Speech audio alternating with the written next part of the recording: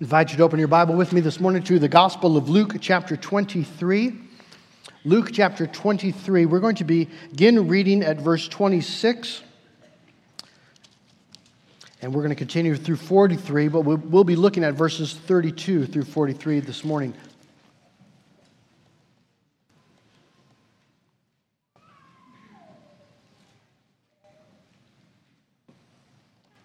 Luke chapter 23, let's begin reading at verse 26. This is God's word regarding the crucifixion of our Lord and Savior.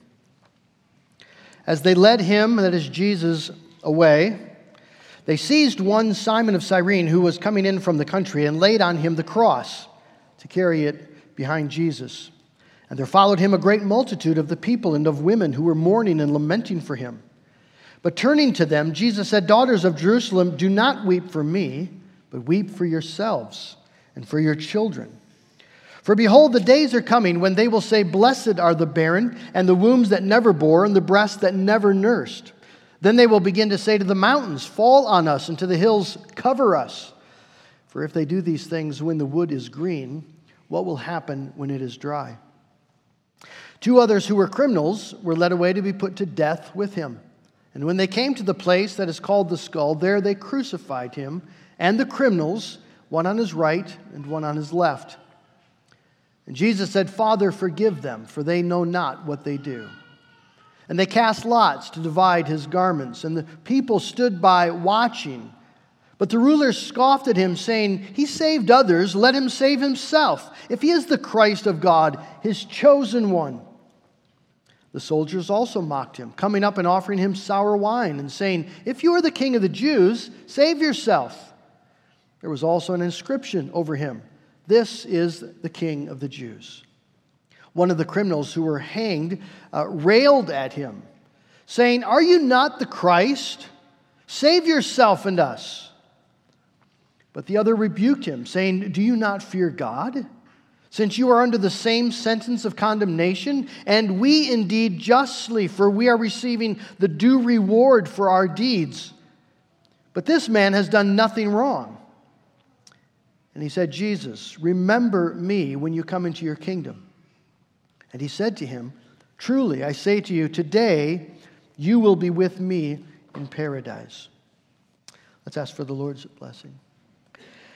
Father in heaven, we've heard this story many times, but we need your Holy Spirit to help us to understand it.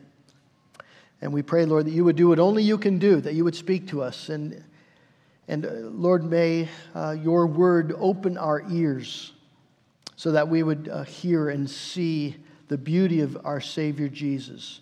Maybe some of us for the first time. That we would worship him and cast ourselves upon him and live for him and in him.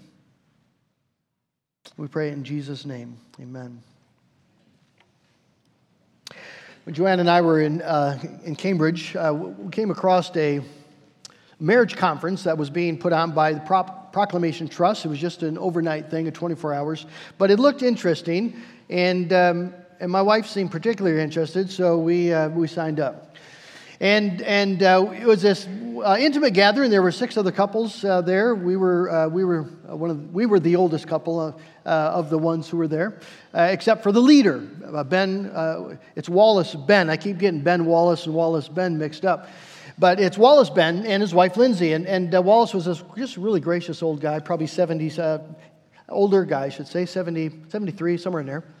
Had been a bishop in the Church of England, a very conservative man, but very pastoral. And so I had a talk with him just about my experience and talked to him a little bit about some of the anxiety and depression. I've mentioned that before, that I was experiencing a bit. And he said, well, he remembered talking to a pastor once who had come to him and said, the pastor said, I'm just running on empty. I'm preaching sermons that I no longer feel. I don't experience it. I'm dead to it.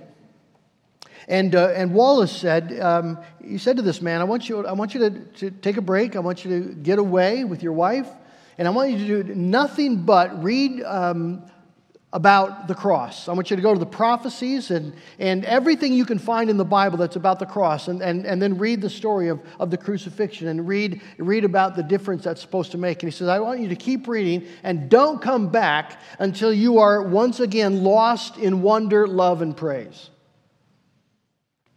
And the man did that, and it radically reoriented his ministry.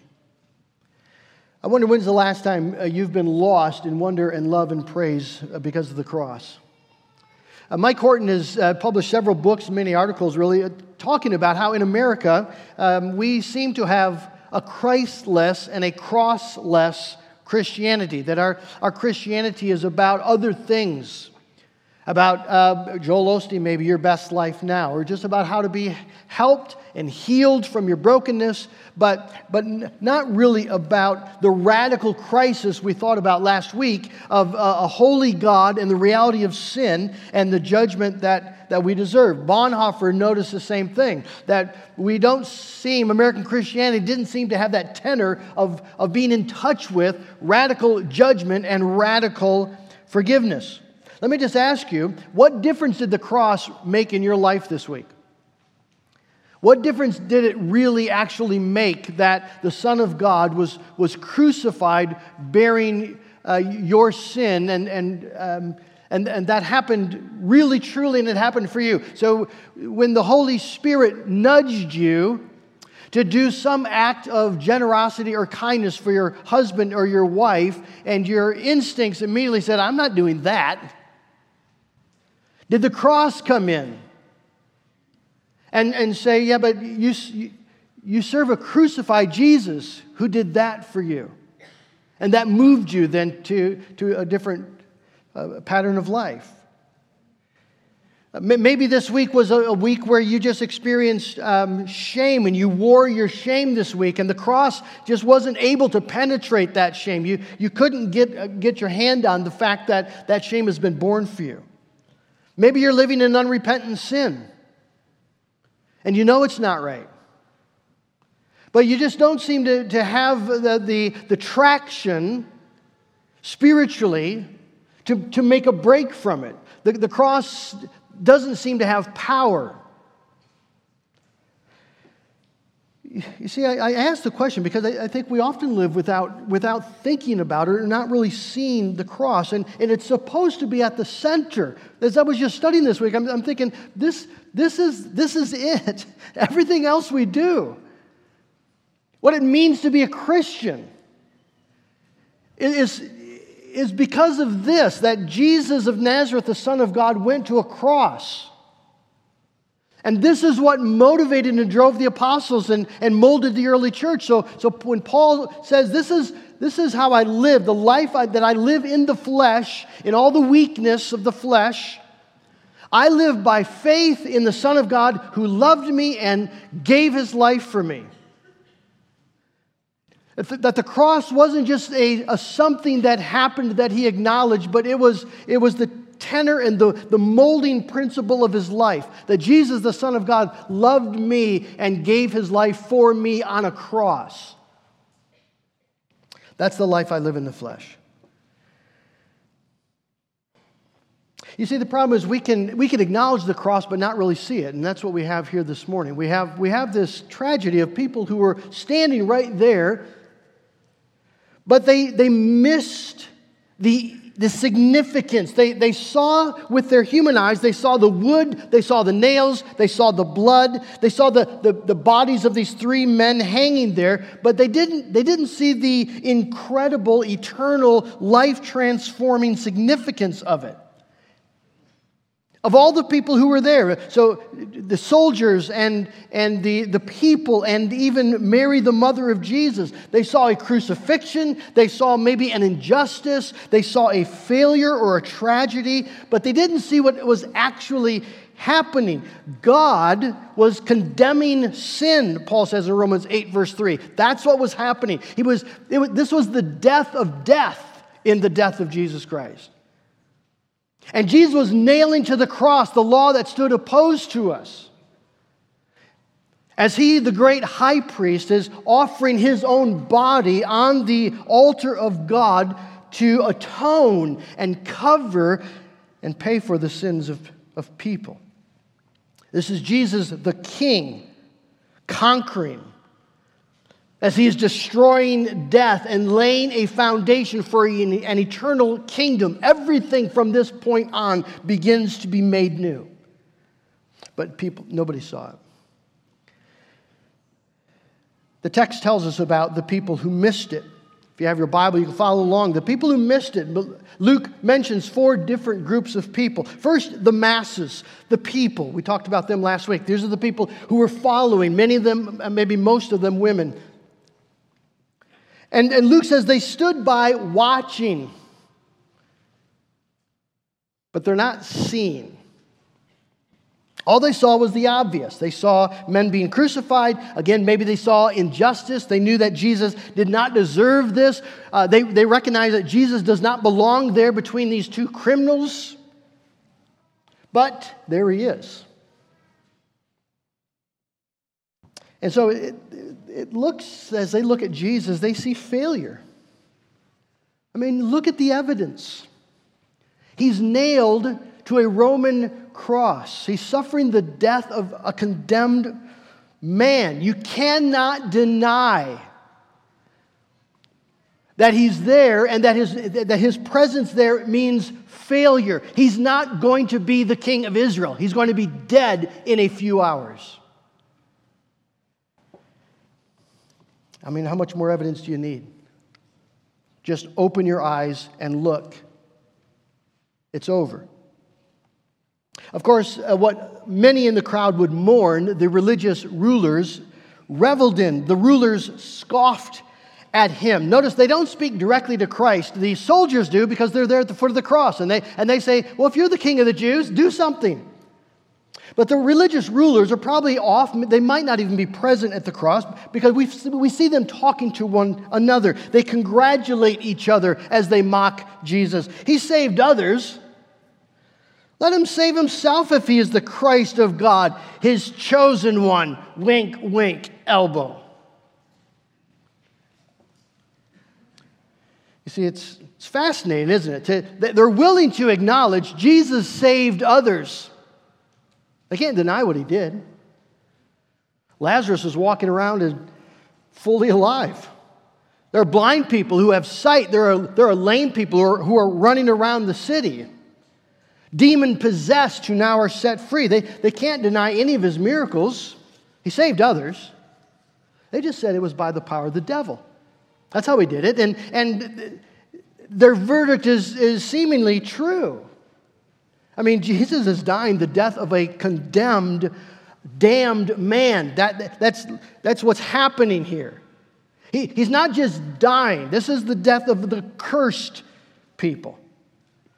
So here's this man who said he was the Messiah, the chosen one of God, promised from throughout the history of the Old Testament as the prophets spoke about one who would come, this son of David, the chosen king. He's not the chosen one. Look at him. He's the despised one. He's the rejected one. Rejected by God and man. I mean, open your eyes. Manifestly condemned. Scripture says, cursed is everyone who is hanged on the tree. And Jesus is cursed. He could not be possibly farther from the Messiah. He's the anti-Messiah, the Antichrist. Because he's naked, he's bleeding, he's dying, nailed to a Roman cross under the judgment of God. That's what they see, and that's what they delight in. The Roman soldiers saw a pathetic joke. I mean, really, they took a lot of pleasure in the sign that was put over Jesus, the King of the Jews. Pilate had managed to really stick his finger in the eye of the Jewish people. They screamed for him to die. Well, okay, then he will die. But Israel, behold your king. And the irony would not be lost on the Roman soldiers. They despised the Jewish people. And it would give them great satisfaction to see this pathetic figure nailed to a cross, named as Israel. Behold your king. You see, in their eyes, he's just another tragedy, a poor guy who unfortunately got on the wrong side of the wrong people, and he got rolled over by the political powers of the day. Let's just be honest. So, hey, King of the Jews, if you're such a king, well then show it. Prove it.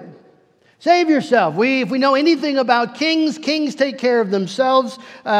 Jesus, show it. He's a pathetic joke. And then we have the thief on the cross who sees a useless Christ. It's very interesting that this man is coming from a different place. The religious leaders, the Roman soldiers, and even the crowd, they saw the powerlessness of Jesus. They mocked him for his powerlessness. He's nailed to a cross. This man, he's not mocking Jesus for his lack of power. He's railing against Christ for refusing to use his power. He doesn't say, "Are you the Christ?" He says, "Are you not?" He'd heard about Jesus. He maybe had seen a miracle. "Are you not the Christ?" Well, then do something. Don't you have unique power that no one else has? Well, then use it. You see, you could sense his frustration. He's hanging, dying on a cross, and next to him is a man who he actually believes is able to rescue him. But the man refuses to do it. And so he rails. The Greek word means to revile or blaspheme. He's furious with Christ. Furious. Because this Jesus, with all of his power, is utterly, absolutely no use to him if he will not exercise it for his end. The world is full of people who feel that way. There are those who think there is no God and they just get on with their life. But there are many, many people who think that there is a God, and they're furious because God has not helped at all. We met a man in London. We were Sunday morning, went to church, and we were walking back home, and there was a man playing music on the street corner, Christian music. And so I went over, and I thought maybe he was a street preacher. And I asked him if that's what he was doing. And he said, "No, I'm an atheist." I said, "Well, why are you playing music?" He said, "Well, people like that." And then I noticed he had a little basket down by his feet where people could put money in. And I said, "Well, why are you an atheist?" Because he says, "Well, I used to go to church, but it doesn't work for me." And so we had a conversation. And originally he started out by saying, well, he was an atheist because Darwin has proven that everything just sort of happened. But when I pressed him, he got very stern, somewhat angry, and he got to the real issue. And the real issue was that he had suffered great losses in his life. And he told me about them. And he said, "I prayed and I prayed and I prayed, and God did absolutely nothing." And he was angry. He was bitterly angry. He said, "All I wanted was a decent life where I could have a home and a family and a job and go on vacation and bless some people. That's all I wanted, and this is what I got. I got living hell. And God has done nothing to help. I do not need God's forgiveness. If anything, He needs mine." Now, I hope you don't scoff at that, because it's a profoundly true reflection of a natural human heart, including maybe yours this morning. There are a lot of cynical Christians who deep down wonder, how come God didn't show up when I needed Him? How come God's not helping right now? Haven't you ever felt that God failed you? Haven't you ever wrestled with that? His seeming refusal to come to your time of need and use His power to help you, isn't that I don't know if you've ever really addressed the reality of struggle and pain in life and the reality of the power of God and not had to face that question. And what do you do then, you see, when God allows awful, heartbreaking, life-devastating things to happen? And He doesn't intervene.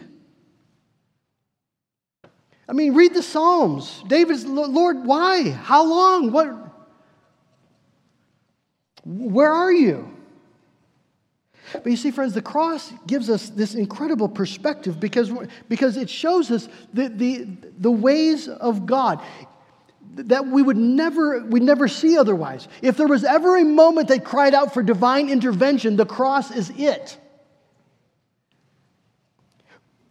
This righteous man has always only done what is perfectly pleasing to the Father. He's never in thought, word, or deed sinned, ever. And so now he's hanging desecrated, shamed, scorned, hung like the worst of criminals there on a tree, tormented by these men of dust, created by His power, sustained by His power, men who've their entire life have rebelled and hated God, and yet God is allowing His Son to be put to death by them. See, I can't imagine. Angels in heaven must have been wondering, and the demons of hell may be just puzzling. Is God really going to allow this? Can this injustice stand? Does justice mean anything if this one is allowed to die this way, and there's a God in heaven with the power to intervene, and He does not? How do you make sense of that? Well, the sense is that, of course, God was intervening. The Father was intervening, but it was for us, not Jesus. He was not denying justice. He was proving justice. The cross is the most stunning monument to divine justice ever raised. For God was not willing to leave your sin and my sin unpunished, not any of it, even though it meant paying the penalty in the body of His own precious, innocent Son. In the cross, God is just, as well as the justifier of the ungodly. You see, the cross then challenges our common way of thinking and seeing. We live by sight. That's where people are living as they gather around the cross. That's all they see is what they can see with their eyes. And you have all this tumult of emotion. You have over here people crying, weeping with overwhelming grief. And over here you got the religious rulers laughing and mocking and enjoying their victory. And here are the Roman soldiers just scoffing at the weakness of Christ and laughing at the irony of this king. All of them caught in the moment. All of them trusting what their eyes are telling them. Everyone accepting what the cross seems to be saying, everybody living by sight. Except one guy. Except one guy. There was a man who actually saw, and that was the other thief. So here you have this incredible picture of a man who saw. You have the crowds who don't see, you got a man who does. This one criminal is rebuking Jesus. Use your power. Do something useful. And the other man says, don't you fear God? Don't you fear God? Are you out of your mind? Since you are under the same sentence of damnation? And we indeed justly, we're just receiving the due reward of our deeds.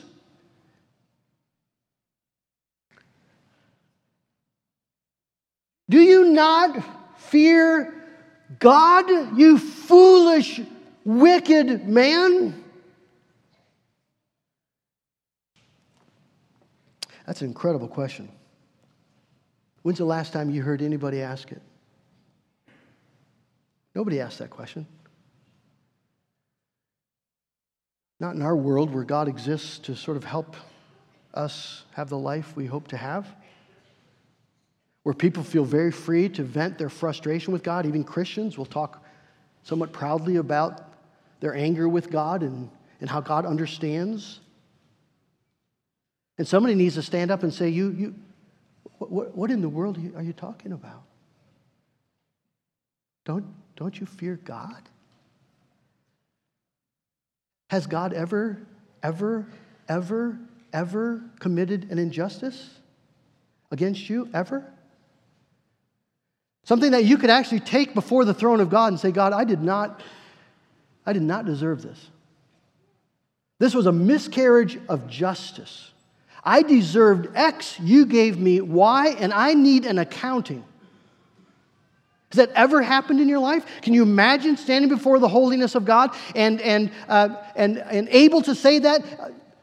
And you see, it's not. You won't be able to say it just because God is God.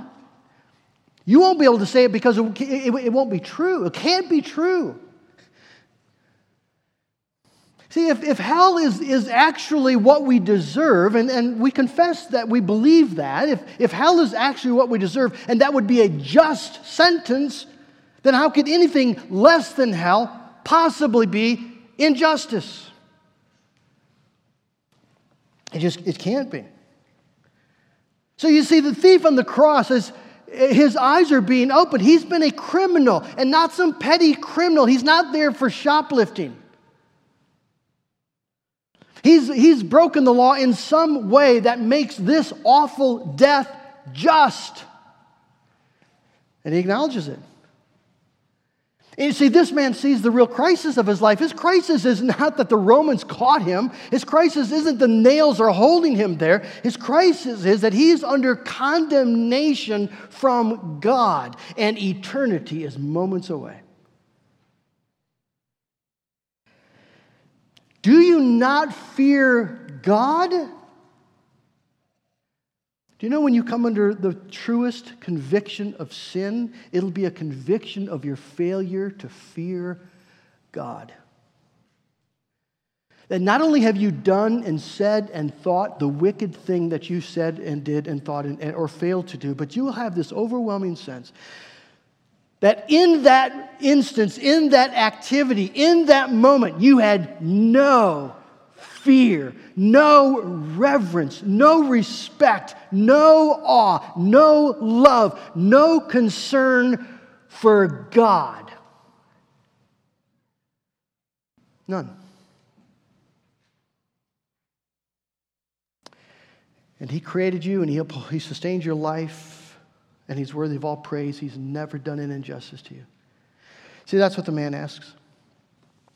That's what he knows, that God is worth fear. Not fear in just trepidation. But the great crisis of life is that he understands he is justly dying under the sentence of God's righteous condemnation. And he looks at this other man and says, what's wrong with you? How can you not fear God, seeing that you are guilty as I am, and you are dying, and you will meet Him very soon, and then eternity of judgment stretches out in front of you? How can you possibly be railing against this innocent man? You've lost your mind. Friends, this is the beginning of wisdom. This is where it all begins. When people begin to wake up, they come to this. And those who are railing against God, no matter what awful things they've experienced, do not understand what they're talking about. They don't realize that God has never done them an injustice. And they receive anything less than hell as grace.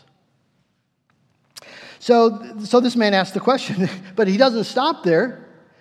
He moves now in his faith, and he turns to Jesus, and he says these astonishing words. He says, Jesus, remember me when you come into your kingdom. This is so amazing. This is messianic language. The Messiah, when he comes, is going to come into his kingdom. He's going to be a king who establishes a kingdom, who inaugurates a kingdom, the kingdom of God, a kingdom that will not be shaken, a kingdom that will be eternal in its glory and its bliss. And this man looks at Jesus, the same Jesus everybody else is looking at, and he sees a king. I see that you're the Messiah of God. You are the chosen one. I know, Jesus, what you're doing. You are coming into a kingdom. And so, Lord, when that happens, when you're done with that, would you remember me? It's just astonishing. How could this man possibly think that this naked, beaten, bleeding, dying, condemned man is on his way to a kingdom as a king? What is he seeing that would make him think that? Well, he's just seen with the eyes of faith that God gives, and faith is a conviction of things unseen. It's beautiful, it's amazing, it's miraculous. Nobody else sees this. None of the apostles are thinking Jesus is on his way to a kingdom. Mary's not thinking he's on his way to a kingdom.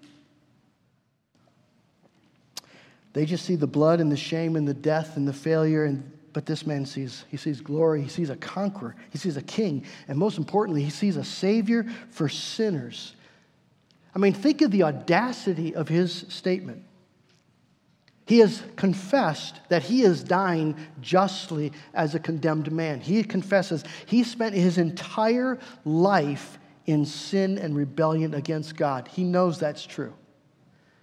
And now he's turning to Jesus, a man whom he absolutely knows is the Son of God and is without sin, and is on his way to a kingdom where God will dwell with righteous men. How could he ever hope to imagine that Jesus would remember him when he comes into his kingdom? What could possibly make him think that Jesus would save someone like him? He's got nothing to bring. I mean, do you sense how just audacious this is? What is his faith resting on? Where does he get this conviction? What makes him think this is even possible? And the answer is because Jesus was hanging there next to him. Because if Jesus is dying there with him, though he has done nothing wrong, the only possible reason is that somehow he's dying for him.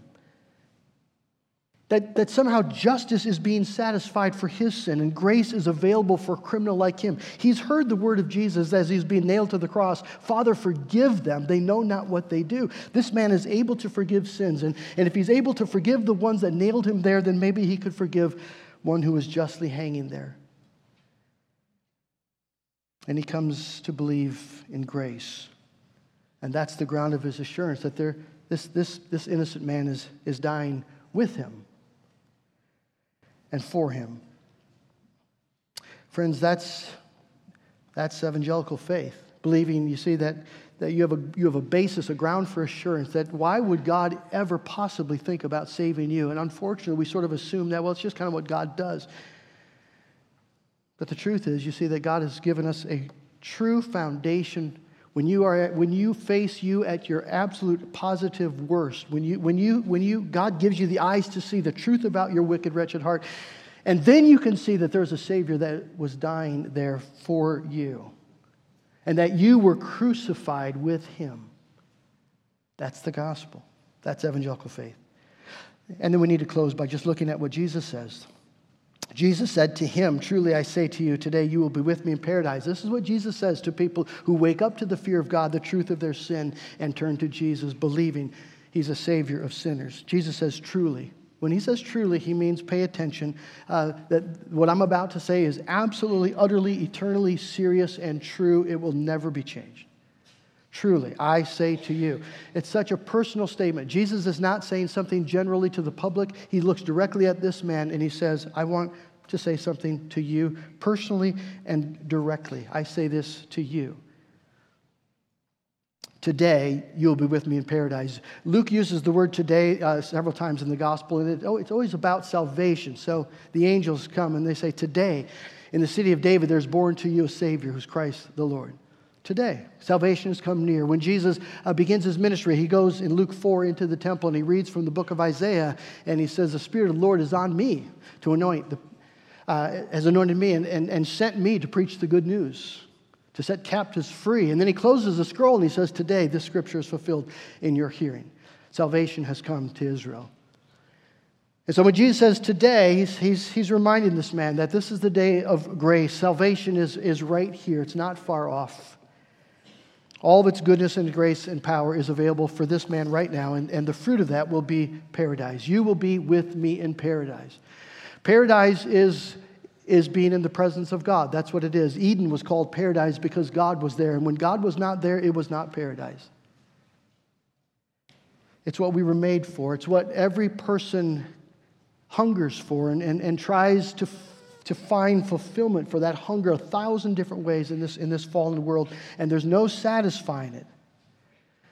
Because end of the day, you hunger for this, for paradise. You hunger to be reconciled with God, to be once again in communion with your Creator, to see beauty uncomparable, to have peace forever and joy overflowing. And that happens in the presence of God, reconciled to God. And Jesus says to this man the most beautiful words, today you will be with me in paradise. Friend, has Jesus said those words to you? Has Jesus said those words to you? You're not a Christian because you were born and raised in the church. There is only one way to be a Christian, and that's to meet this Jesus the way this man met him. Through a fear of God, acknowledgement of sin, asking the Savior to remember you, and from Scripture, hearing the Savior say, I remember you. Today, salvation has come to your house. This is the way of salvation. It happens by faith alone, by grace alone, through Christ alone. And this is also an insight into the Christian life. The thief suddenly the pain didn't suddenly disappear, did it? He was still there to a cross. He was still in the flesh, in this world. There was still suffering to endure, but the Bible says, Jesus says that's the way of the Christian life, that coming to Jesus doesn't make everything better. Not immediately and personally. There's pain, but with the pain there's now peace. That the great crisis has been resolved, and that somehow now even the suffering is for the glory of God and for our good. We claim that by faith. We don't see it. We claim it by faith. But we have to, friends, we got to apply this or we'll just miss it. We'll just miss it. I was reading, I'll wrap with this. I was reading in Tim Keller's book on preaching, and he talks about how Christian people, been in the church all their life, and they can tell you the doctrines and the truths of the Bible, but those truths haven't gotten traction. And he says he remembers talking to a young 16-year-old girl who was just wrestling with anxiety and some depression, and he was talking to her and trying to help her understand how blessed she was as a Christian, that God loves her and that Jesus Christ died for her. And she's a child of God. And she looked at him, she says, I know, but what good does that do when no boy will even look at you? There are many Christians who say, I know, but what good does it do when my marriage is as hard as it is, or when my kids are doing what they're doing, or when my work is so hard and my career has failed, and what good does that do when I can't have the thing that I really want more than anything? Oh, my friend, I just pray that this morning you'll realize that the thing that will bless you more than anything is this knowledge that you, the criminal, you, the sinner, are able to be justified and forgiven and reconciled with God forever in Jesus Christ. That's the crisis of your life, and that's what Jesus Christ can do and does do for everyone who looks to Him, and that then now functions in your life. That every other trial, every other circumstance of life is seen and read through the lens of the cross. If Jesus did this for me, the life I live in the flesh, I live by faith in the Son of God who loved me and loves me and gave himself for me. May that be your life. Let's pray.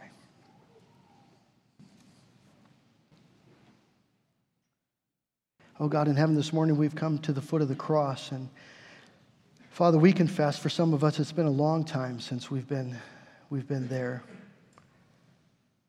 We've come, Lord, many times to appeal to you for help, and that's not wrong. But Lord, so often we've not come to the cross to be lost in wonder and love and praise, to be taught again the fear of God and the glory of the gospel. That here there was radical judgment on our sin and radical forgiveness for sinners. And that changes everything. And that gives us the grace to forgive those who've wronged us. How could we not, in light of the cross? That gives us the power to endure in hard circumstances, because if you've loved us this much, you will love us all the way to the end and give us daily what we need. And that gives us, Lord, the power to begin saying no to besetting sins, because we simply can't live there anymore. We don't belong to it, nor it to us. We died with Jesus. And there's a new gentleness and kindness, because we don't have to fight and make our way and get what we think we deserve, because we've acknowledged that we don't deserve anything, but that you give everything by grace as we look to Jesus. Oh, Father, I pray that the cross would begin molding our lives in a brand new way. May it start with repentance and confession. Break our hard hearts. Oh, God, don't let us be at the foot of the cross and not see what it means for us. May it give us courage to speak to a neighbor about Jesus. This is truth and this is life, and there is none other. And so, Lord, we ask that you would do that work by your Spirit in our lives for the glory of Jesus. Amen.